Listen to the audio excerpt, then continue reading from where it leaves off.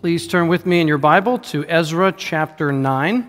I'm going to go ahead and read the chapter for us, all of chapter 9. The plan is to finish Ezra next Sunday and then make our way back to the Gospel of Matthew. Just to remind you, if you're visiting or if you weren't here last Sunday, Ezra has been sent back to Jerusalem with about 5,000 or so people. And his job, remember, he studies the Bible, he makes his aim to obey the Bible, and he wants to teach the Bible. And he's been sent by the pagan king Artaxerxes back to Jerusalem to do just that. And when Ezra gets back, everything seems to be going well for the first few months, and then he gets some bad news. And that's where we move into Ezra chapter 9. This is the word of the Lord. Ezra chapter 9, verse 1. After these things had been done, the officials approached me and said, "The people of Israel and the priests and the Levites have not separated themselves from the peoples of the lands with their abominations, from the Canaanites, the Hittites, the Perizzites, the Jebusites, the Ammonites, the Moabites, the Egyptians, and the Amorites. For they have taken some of their daughters to be wives for themselves and for their sons, so that the holy race has mixed itself with the peoples of the lands. And in this faithlessness, the hand of the officials and the chief men has been foremost. As soon as I heard this, I tore my garment and my cloak and pulled hair from my head and beard and sat appalled. Then all who trembled at the word of God, the God of Israel, because of the faithlessness of the returned exiles, gathered around me while I sat appalled until the evening sacrifice. And at the evening sacrifice, I rose from my fasting with my garment and my cloak torn, and fell upon my knees and spread out my hands to the Lord my God, saying, "O my God, I am ashamed and blush to lift my face to you, my God. For our iniquities have risen higher than our heads, and our guilt has mounted up to the heavens. From the days of our fathers to this day, we have been in great guilt. And for our iniquities, we, our kings and our priests, have been given into the hand of the kings of the lands, to the sword, to captivity, to plundering, and to utter shame, as it is today. But now, for a brief moment, favor has been shown by the Lord our God, to leave us a remnant and to give us a secure hold within his holy place, that our God may brighten our eyes and grant us a little reviving in our slavery, for we are slaves. Yet our God has not forsaken us in our slavery, but has extended to us his steadfast love before the kings of Persia, to grant us some reviving, to set up the house of our God, not to repair its ruins, and to give us protection in Judea and Jerusalem. And now, O our God, what shall we say after this? For we have forsaken your commandments, which you commanded by your servants the prophets, saying, the land that you are entering to take possession of it is a land impure with the impurity of the peoples of the lands, with their abominations, that have filled it from end to end with their uncleanness. Therefore, do not give your daughters to their sons, neither take their daughters for your sons, and never seek their peace or prosperity, that you may be strong and eat of the good of the land and leave it for an inheritance to your children forever. And after all that has come upon us for our evil deeds and for our great guilt, seeing that you, our God, have punished us less than our iniquities deserved, and have given us such a remnant as this, shall we break your commandments again and intermarry with the peoples who practice these abominations? Would you not be angry with us until you consumed us, so that there should be no remnant, nor any to escape? O Lord, the God of Israel, you are just, for we are left a remnant that has escaped as it is today. Behold, we are before you in our guilt, for none can stand before you because of this." Let's bow our heads together.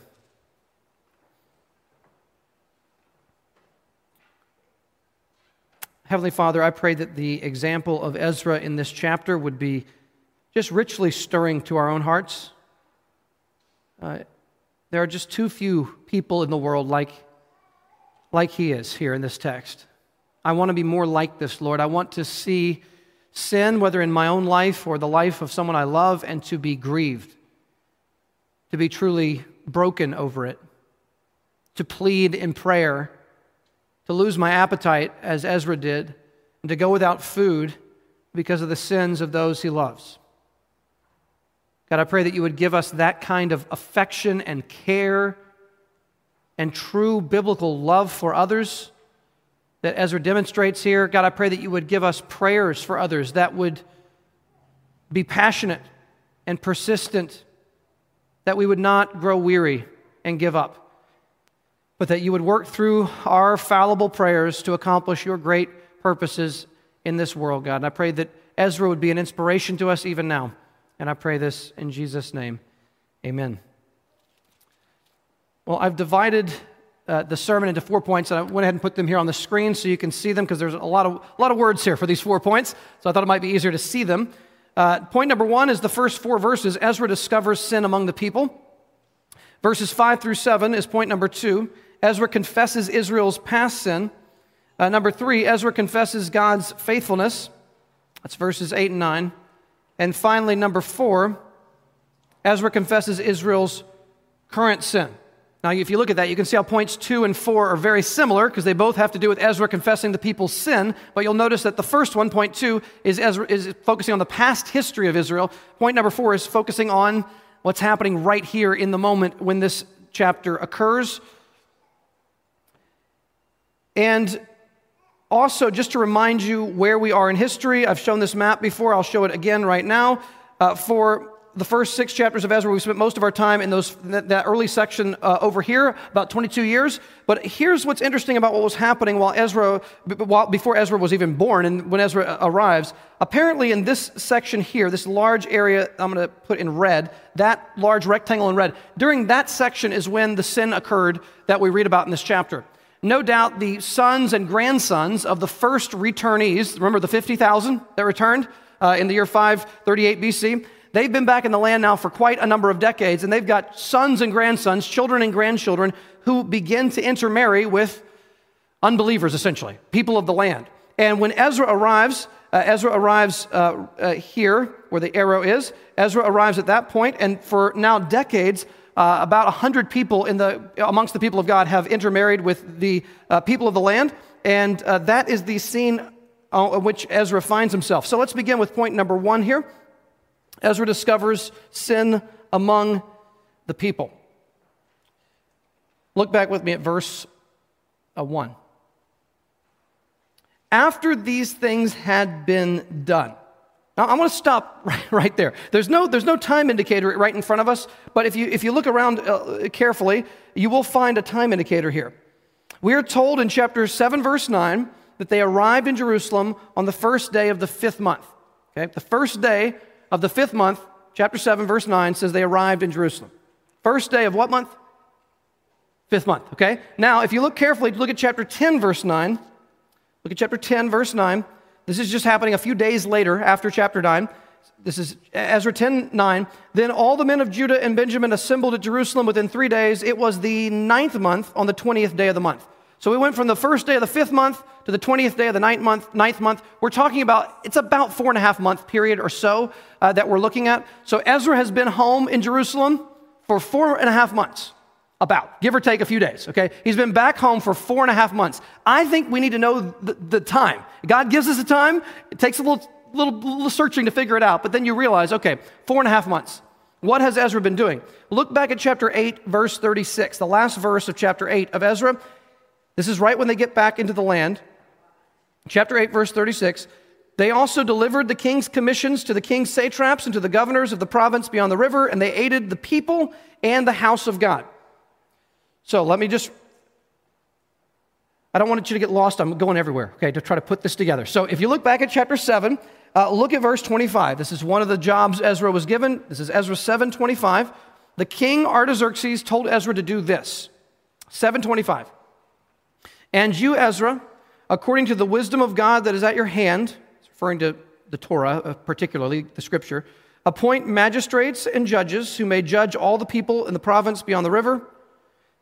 That's the Euphrates River, by the way. All such as know the laws of your God, and those who do not know them you shall teach. So he's going to be teaching and instructing. Then look back at chapter 7, verse 10.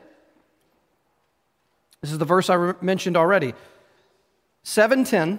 For Ezra had set his heart to study the law of the Lord and to do it and to teach his statutes and rules in Israel. Okay, we put all that together. Bible study takes time, doesn't it? Because you got to look over in this chapter and find this verse that it sheds light on this other chapter, and you put it together, you start putting the pieces together, you see it. Okay, here's what we're seeing. Put all the pieces together. The Persian king, Artaxerxes, sent Ezra back home with about 5,000 people, and he has a job. His job is to appoint magistrates who know the Bible, and if they don't know the Bible, he's supposed to teach them the Bible. That's part one. Part two is he loves the Bible, he studies it, he wants to do it, and he wants to what? Teach the people. So is Ezra teaching the new leaders, and is he teaching the people? Is that what Ezra came back to do? Teach the leaders, teach the people. Teach the leaders, teach the people. And how long has he been doing that? 4.5 months. Okay, is the word of God starting to take effect amongst the people? Yes, it is. Remember, we saw this with Haggai. In 24 days, Haggai was preaching, and what happened? The people began to repent. God's word does God's work. Well, here's Ezra back in town for 4.5 months, and he is no doubt teaching faithfully God's commandments. He's teaching all the ordinances of the Lord. He's teaching faithfully what God has commanded and what God has promised, and 4.5 months go by, and suddenly there is a conviction of sin. And certain leaders among the people come forward confessing sin. I think it's interesting. The people who confess sin in chapter 9 are the officials. And guess whose sin they confess? The official sin. Same word. The officials come and they confess the sin of the officials, which I think includes, I don't think this was just like tattletale, okay, kind of thing. I mean, it's not wrong to talk about someone else's sin in a certain setting, but I think they were probably including their own sins. The officials come forward and say, there is sin among us, and some of us are guilty, and we've been held accountable by God's word. We need help. What do we do? Let's see what the sin is in more detail. Again, chapter 9, verse 1. After these things had been done, 4.5 months have passed, the officials approached me, Ezra is now speaking in the first person, and said, the people of Israel and the priests and the Levites have not separated themselves from the peoples of the land with their abominations. He mentions the Canaanites and all the others. Verse 2, for they have taken some of their daughters to be wives for themselves and for their sons, so that the holy race, or literally the holy seed or offspring, has mixed itself with the peoples of the lands, and in this the faithfulness of the hand of the officials and the chief men has been foremost.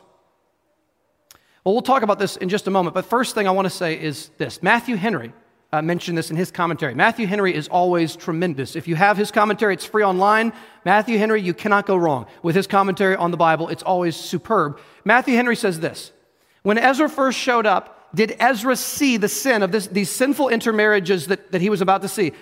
Did Ezra notice them when he first showed up? There is no indication that Ezra knew about this before he finds out right here in this verse, because he tears his clothes and goes into an emotional agony. Clearly, he did not know. It's not like he's acting now, like he's suddenly devastated, whereas he did, no, he didn't know. So Ezra is there for 4.5 months, and does he see the sin? No. Which means, can sin deceptively hide itself amongst otherwise faithful people? Yes, it can. And Matthew Henry said, for 4.5 months, a man who knew his Bible extraordinarily well was teaching God's people for 4.5 months, and he did not see it. He didn't see the sin. It had to actually be exposed by others and brought to his attention directly. And Matthew Henry said, how subtle, how crafty is the nature of sin. I mean, I know this is early to get into application, but here's an application point for all of us that you can see on the surface of this text. Is it possible to come to church and to be around Christians and to look like everything in your life is going just right? It is easy. Now listen, maybe you didn't grow up in church and you don't quite know what all the mannerisms and all the language you're supposed to use. They call it Christianese, right? You may not speak Christianese just yet. Maybe you're new to the church. You don't quite get how it works. But if you've grown up in church or you've been around for a while, you know how it is like. You know what it's like to say the right words, to look the right look, but inwardly your heart could be straying far from the Lord. So even in this moment, is that true of anyone in this room? If you were being honest, if people knew what was really going on in your heart, your mind this week, would you say, okay, if I was being honest, jealousy, coveting, lust, pride, ingratitude, bitterness, gossip, greed, hatred, materialism, worldly thinking, sinful comparison, it's going on inside my heart. I went to bed last night thinking about a sinful comparison, you might think, between me and someone else. Maybe there's jealousy in your heart. Whatever it may be. It can hide, and we can look like everything's fine. It took 4.5 months for Ezra to even see it, and it was only seen when it was brought directly out in front of him. Well, let's talk about what this problem is. Obviously, I think this is clear. Some people have taken this in a very wrong direction, that this is condemning interracial marriage or interethnic marriage. That could not be further from the truth. That's not what the Scripture is teaching. What Scripture is teaching is not interethnic marriage. Oh, my goodness. The Bible commends this all over the place. Just look at the Bible. You've got all kinds of examples. You've got Moses marrying a Cushite woman. And he is actually mocked for marrying a woman of another ethnicity, and the Lord judges his sister Miriam, who mocks him for it in Numbers chapter 12. Rahab, the prostitute, she is welcomed into the people of God, even though she was from Jericho. She was a Canaanite, essentially. You have people like Ruth, the Moabite woman, who becomes the great grandmother of King David, and on and on and on. The Bible is not against that. Even in Ezra, look back at Ezra chapter 6, verse 21, to show you what even Ezra himself is teaching here very clearly. Look at Ezra chapter 6, verse 21. It speaks about the Passover that the people ate. It was eaten by the people of Israel who had returned from exile, and also by everyone who had joined them and separated himself from the uncleanness of the peoples of the land to worship the Lord, the God of Israel. Does that include non-Jewish people?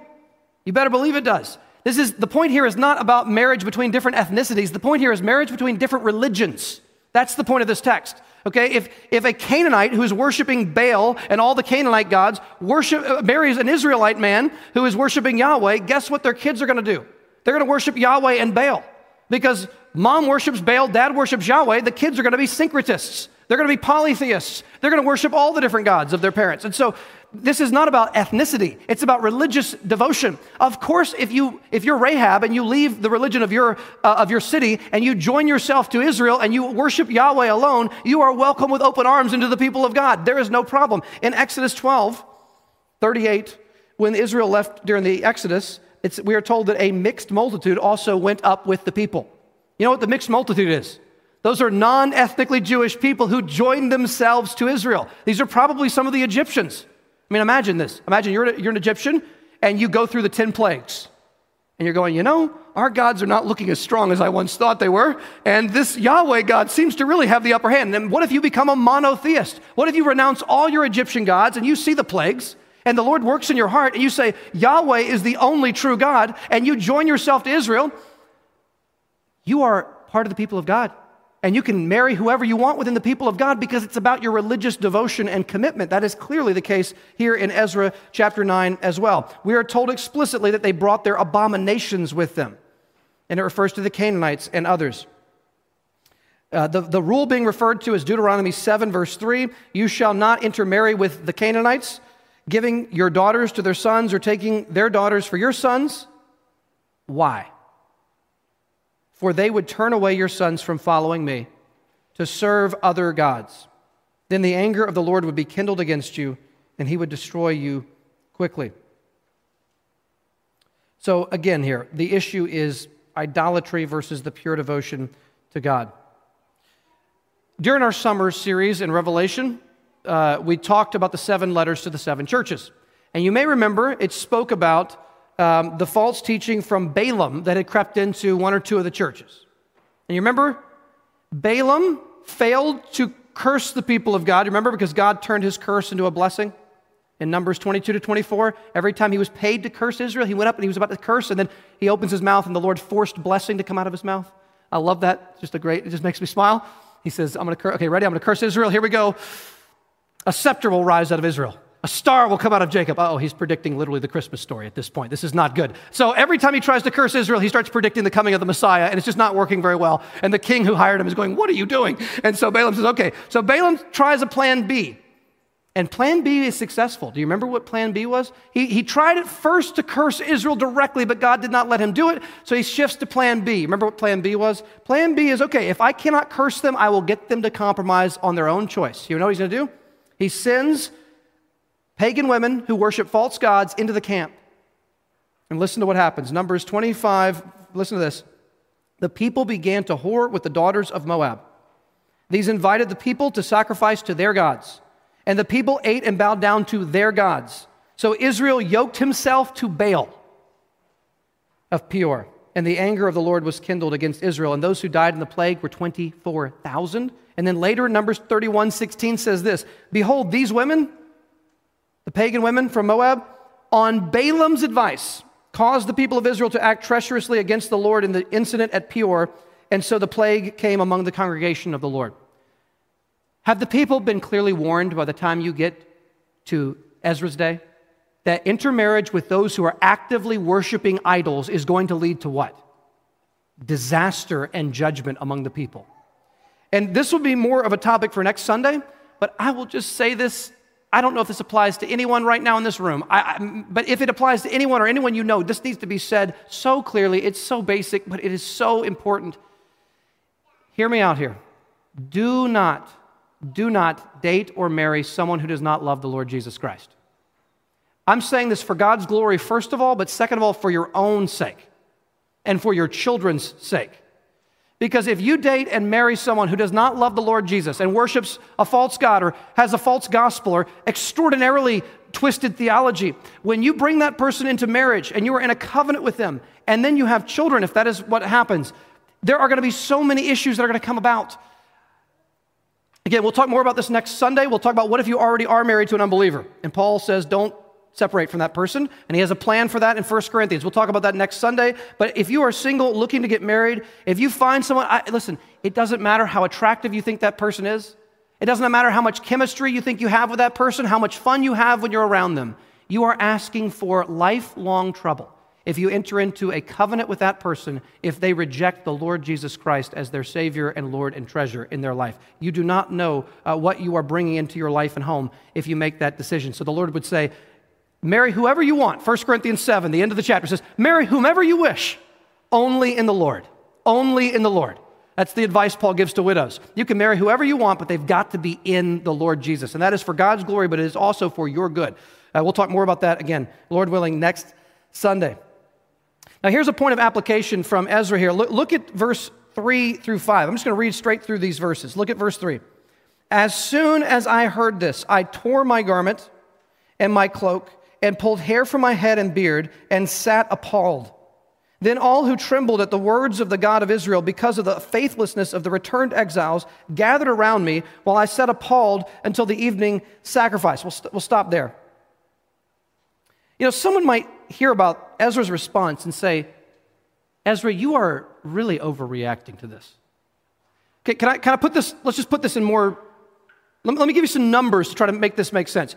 I spent a little moment counting the list of the names who intermarried in chapter 10. We have a fun list of names next week. I don't know how I'm going to get through it. I'm going to try. Okay, I counted them, just counted through them. And you have a little over 100 people who married pagan women from the area, okay, who worship false gods. A little over 100. I don't know the exact number. You could debate it, but it's maybe 115-ish people, okay? Now, how many returnees came with the first wave of exile? 50,000. How many just came with Ezra? About 5,000. And they've already had children. We could have 60 or 70,000 people or more now living in the land, Israelites living in the land. So let's just say it's 60,000 to be conservative. Let's say we got 60,000 Israelites living in the Judea area, 60,000. How many of them have intermarried with pagan women? 115 or so. Ezra, you are really overreacting. We got 60,000 people. 100 have made a small compromise. They're still worshiping the Lord. They're going to still raise their children to worship Yahweh. You're sitting here tearing your clothes, acting like the world's coming to an end. You're fasting and praying and pleading. You're acting like some terrible tragedy has taken place. Ezra, you are being legalistic. You're not being open-minded. You're being, frankly, bigoted in the way you're thinking about God's people. I don't think this is right. I don't think this is loving to those 100 people. What are you going to name them? You're going to put them out in public. You're going to name them. You're going to record their names in the Bible for people to talk about 2,500 years later? And Ezra says, yeah, yes, I am. I'm going to do all that. That's correct. Ezra, you're overreacting. Listen, Ezra is not overreacting at this point. Ezra knows that this is like breaching a dam, right? The Proverbs talk about you let a little water through and then what happens? A lot more water and then a lot more and then eventually the dam falls down. How does all compromise happen amongst Christians? A little at a time. That's how compromise always starts. I remember hearing a seminary president who said, Here's how liberalism comes into a Baptist seminary. How does it happen? One seminary president said, here's how it happens. One seminary professor says, I don't think Peter really wrote 2 Peter. That's how it starts. How does a seminary reject the inerrancy of the Bible? Here's how it starts. One professor says, I don't know. 2 Peter, I don't think Peter wrote it. And then they don't fire him. And then now you've got liberalism. Because what's that going to lead to? It's going to lead to, I don't think Paul wrote the pastoral epistles. I don't think he wrote 1st, 2nd Timothy, and Titus. Okay, now what's happening to your New Testament? It's falling apart. And what are your future pastors being taught? Nonsense. And then what's going to happen? That seminary is going to keep drifting and drifting and drifting. I know I've said this before. Liberalism always drifts to the left, but repentance happens in a moment, a jerk to the right. Okay? So what's happened is over the last 60 years, have the people of God been slowly compromising to the left. They've been moving towards compromise, okay? And here's what happens. For 115 people to intermarry, does that mean a whole lot more people are implicated than 115 people? Because you've got families blessing those marriages. You've got father-in-laws. You've got mother-in-laws blessing those marriages. You've got all the bridesmaids and groomsmen, right? I mean, in using our language, who are participating in those marriages and blessing those marriages. Do you think one of those compromised marriages affects 100 people? Yes, it does. Yes, it does. Do you see how this happens? And so for 60 years, the people are drifting into sin. And they don't even see it, they don't feel it, nothing's happening in their mind. But Ezra, the second he hears about it, Ezra is broken. He has lost his appetite. He is weeping and wailing and calling out to God for help. And what happens? They're going to have a sudden correction of repentance that turns the ship dramatically the other direction in a moment. In a matter of months, there's going to be a massive correction that takes place. So here's my question here. If you're wondering about the time, I'm going to go through the next 3 points relatively quickly. Here's my point of application. And sincerely. Maybe you're a morning person, maybe you're a night person. I'm a night person. My wife's a morning person. We've all got different personalities here. But whenever it is you spend time with the Lord, sincerely, do you feel a real ache and a burden for your own sins when you are before the Lord? A brokenness over your own sin first? I mean, how many times, this is off script here, but how many times is it 7:30 at night, it's teeth brushing time and bath time and all this stuff. How many times does my temper get too hot? It happens regularly. My voice is too sharp with my kids. And then what do? I go upstairs after the kids go to bed and I say, Lord, please help me. Why do I keep losing my temper? Why do I keep raising my voice with my kids? God, help me to be patient. Help me to be gracious. I want them to see a genuinely, authentically Christian person. I don't want them to think Dad's a hypocrite. I don't want them to think Dad is fake. I want them to see the fruit of the Spirit in my life. I want to see that. And I heard a pastor who was 60 at the time look out at a crowd of guys in their 20s and 30s who were up-and-coming young guys in the ministry, and he said, I'm 60. He said, most of you are around 30 years old. He said, you've got 30 years to plead with the Lord every morning of your life and every evening. Lord, please make me more humble, make me more joyful, make me more consistent with my walk. God, please help me to hate my sin first, to fight my sin first. But secondarily, are we burdened by the sins of those we love? I mean, I know people always make these analogies, so forgive me, but are we more bothered when our favorite team loses than we are over the lostness and blindness of the people in our family and the people that we work with and the people that we care about, the spiritual blindness among them? Are we more emotionally troubled by our team losing than we are about the lostness of the person next door or the person that we work with at the desk over from us at work or the student that we sit next to? Is there an actual ache? Ezra had an ache, an overwhelming sorrow. It took his appetite away. He didn't want to eat. Look at verse 4. Who gathers around him?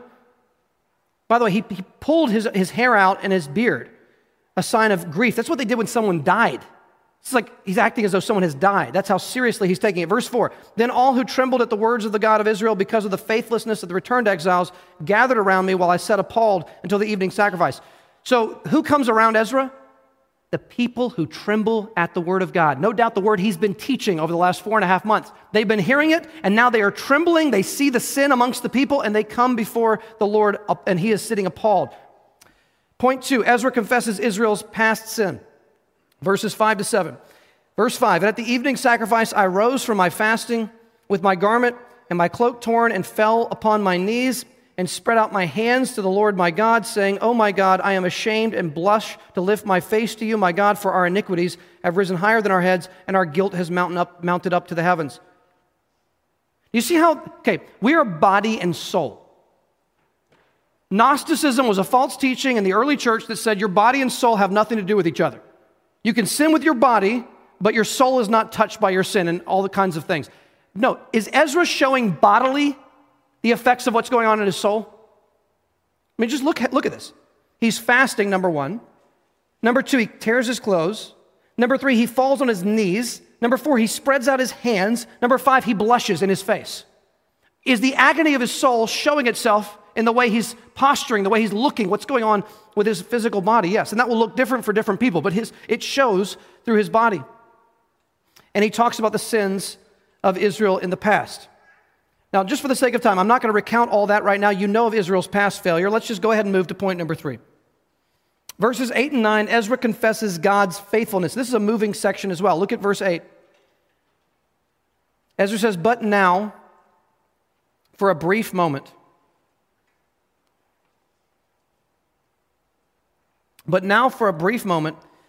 favor has been shown by the Lord our God to leave us a remnant and to give us a secure hold within his holy place, that our God may brighten our eyes and grant us a little reviving in our slavery.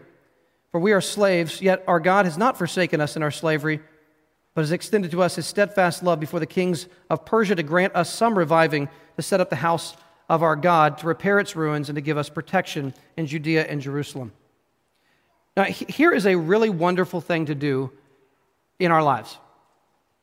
Ezra recounts God's past and present faithfulness to him and the people. And this is something that I know that many of you do this. We need to do this continually. Here are 8 things. You don't have to write these down. These are just the 8 things he mentions. 2 of them are the same. Okay, he mentions one thing twice. Here are the 8 things. He mentions that God has given them a remnant. So God hasn't destroyed the people.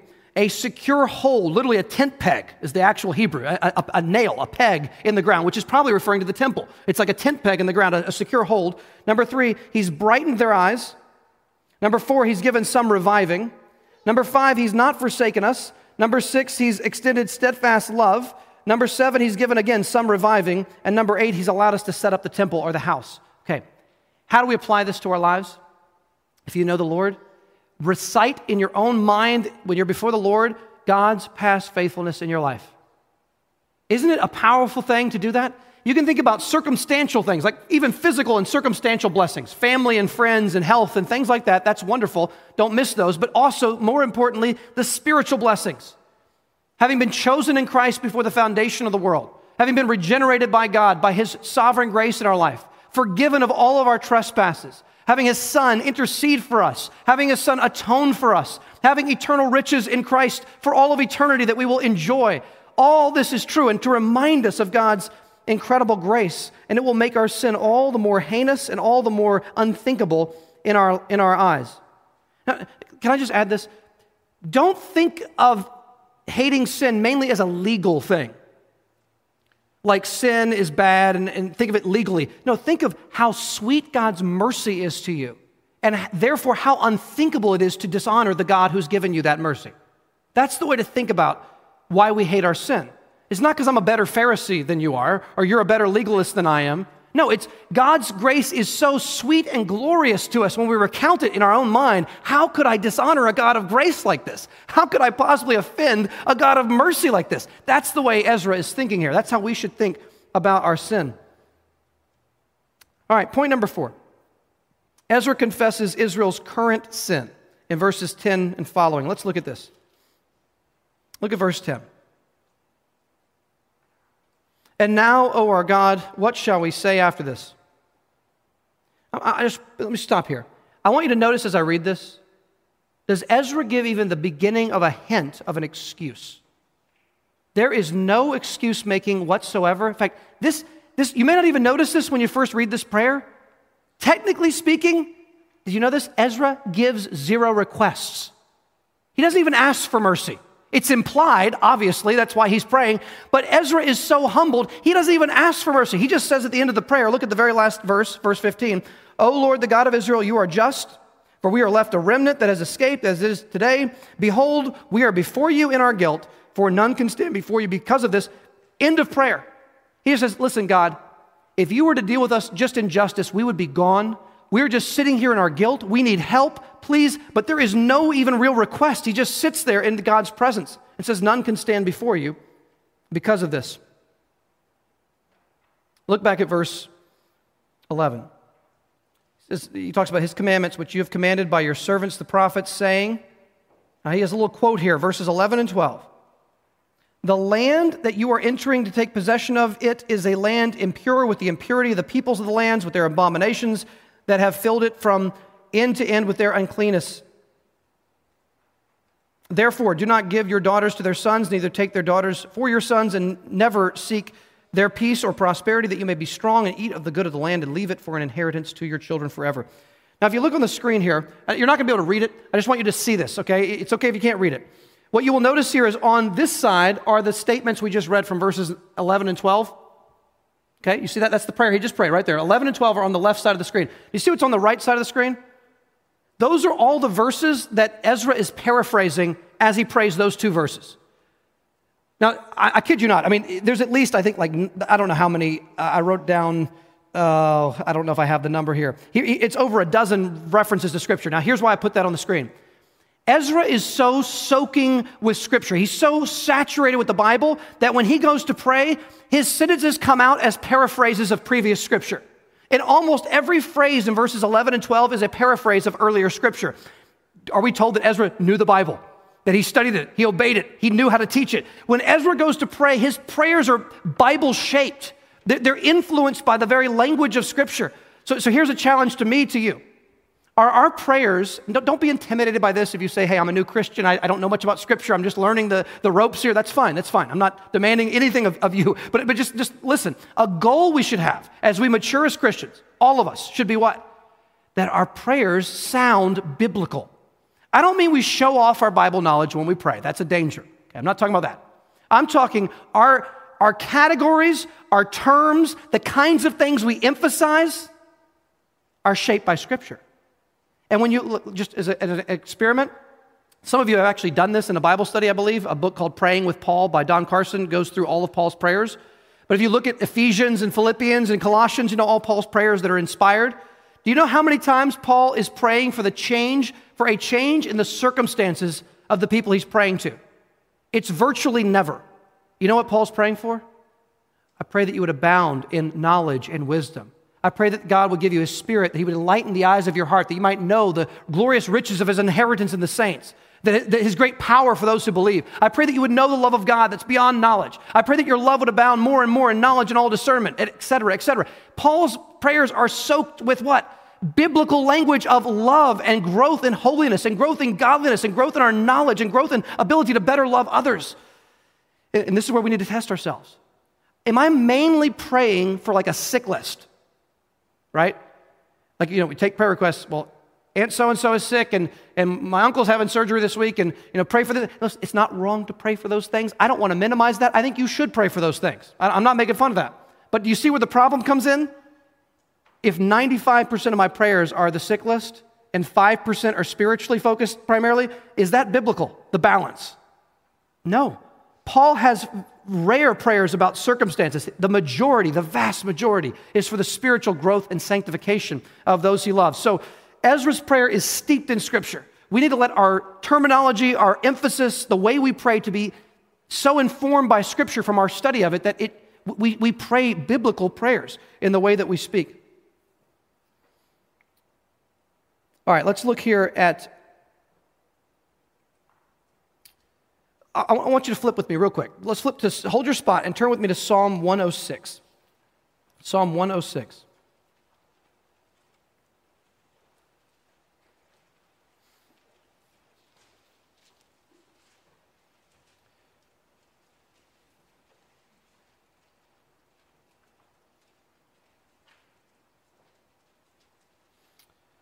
And I'm going to read a few verses starting at verse 34.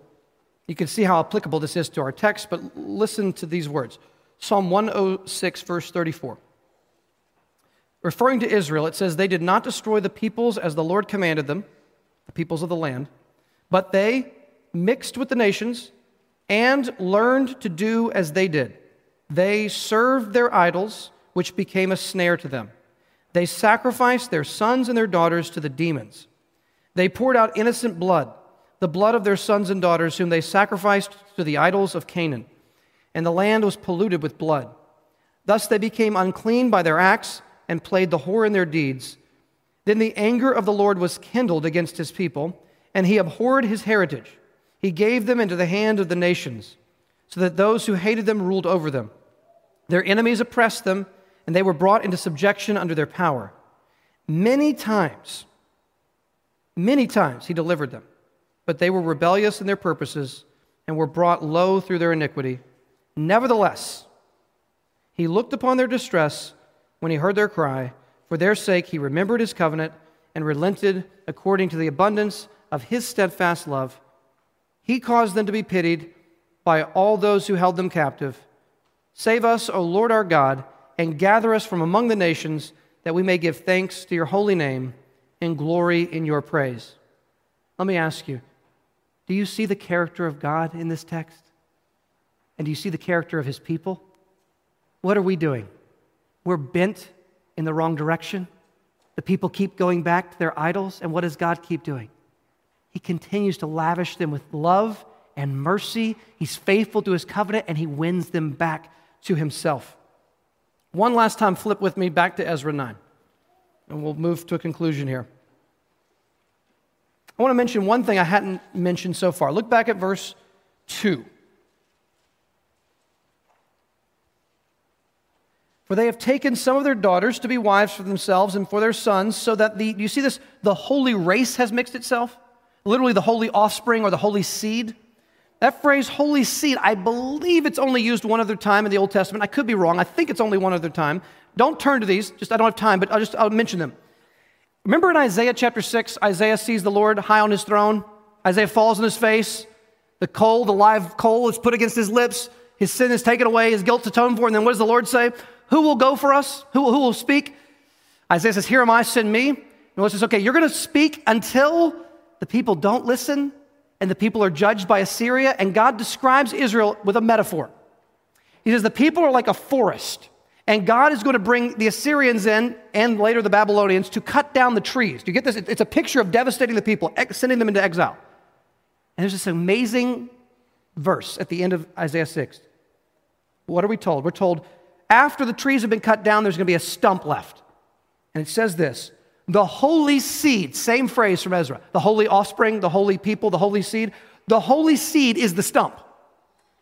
Now, we know because we know what happens, where this is going, but imagine reading that for the first time. Okay, God's going to cut down all the trees. We're going to be judged like a metaphor of a forest being cut down. Israel's going to be sent into exile. Are we without hope for the future? No. God says, I'm going to preserve a holy seed in a stump. So where is this metaphor going? You go forward, Isaiah chapter 11. Here's what we're told.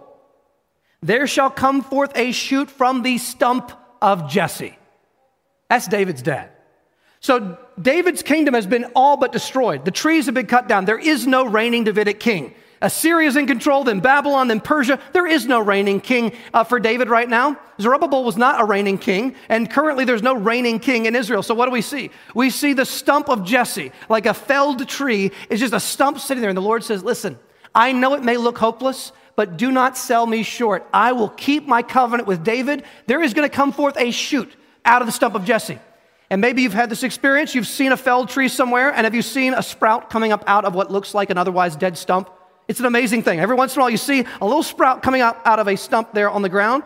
And later, here's what we're told. Isaiah 11:10, in that day the root of Jesse shall stand as a signal for the people, and the nations shall inquire, and his resting place will be glorious. It's the Messiah. The Spirit of God will rest on him. And here's what we find out in Isaiah chapter 53. Now I hope we all know Isaiah 53, the suffering servant. Do you remember what we're told? There's going to be a root and a stump. And here's what we find, Isaiah 53. For he, the Messiah, the suffering servant, grew up before him like a young plant and like a root, same word used earlier, a root out of dry ground. He had no form or majesty that we should look at him, and no beauty that we should desire him. So is there a shoot coming up out of the stump of Jesse, out of David's family? Yes, there's this unpromising beginning, this little root out of dry ground, this little shoot out of the stump of Jesse. And what is he going to do? You know all these verses, but just hear them again. Surely he has borne our griefs and carried our sorrows, yet we esteemed him stricken, smitten by God, and afflicted. But he was pierced for our transgressions, he was crushed for our iniquities. Upon him was the chastisement that brought us peace, and with his wounds we are healed. All we like sheep have gone astray. We have turned every one to his own way, and the Lord has laid on him the iniquity of us all. When Ezra prayed, had Ezra committed the sin of intermarriage? No. He had no guilt in this, right? He had done nothing wrong. And yet what does Ezra say over and over and over in the prayer? We have sinned. We have broken faith. Our iniquities have stacked up to the heavens. We. How could a man who has not sinned in this way say we have sinned in this way? And the answer is he's a priest. And he stands in place before God for the people. And their sins in some sense are his sins. He represents the people. But oh, how much does he point forward to this shoot from the stump of Jesse? Even though Jesus is entirely without sin, he will bear our iniquities in his body on the tree that we might die to sin and live to righteousness. By his wounds we have been healed. Jesus truly does say, I will take their sin onto me, although I have never sinned, because I will make my people right before God, because I am the true high priest. I am the better Ezra, who represents the people of God before the face of God. Let's bow our heads together. Lord, in the Psalms it says, if you, O Lord, should keep a record of sins, who could stand? But with you there is forgiveness, therefore you are feared. God, I pray that you would help that to be so true to us that we would realize if you were to mark iniquity, none of us could stand before you. But with you through Jesus, there is forgiveness. And therefore we have a truly reverential awe and fear of you for the ability to forgive us of all of our sin. God, I pray as we sing now that you'd be at work and be honored. In Jesus' name, amen.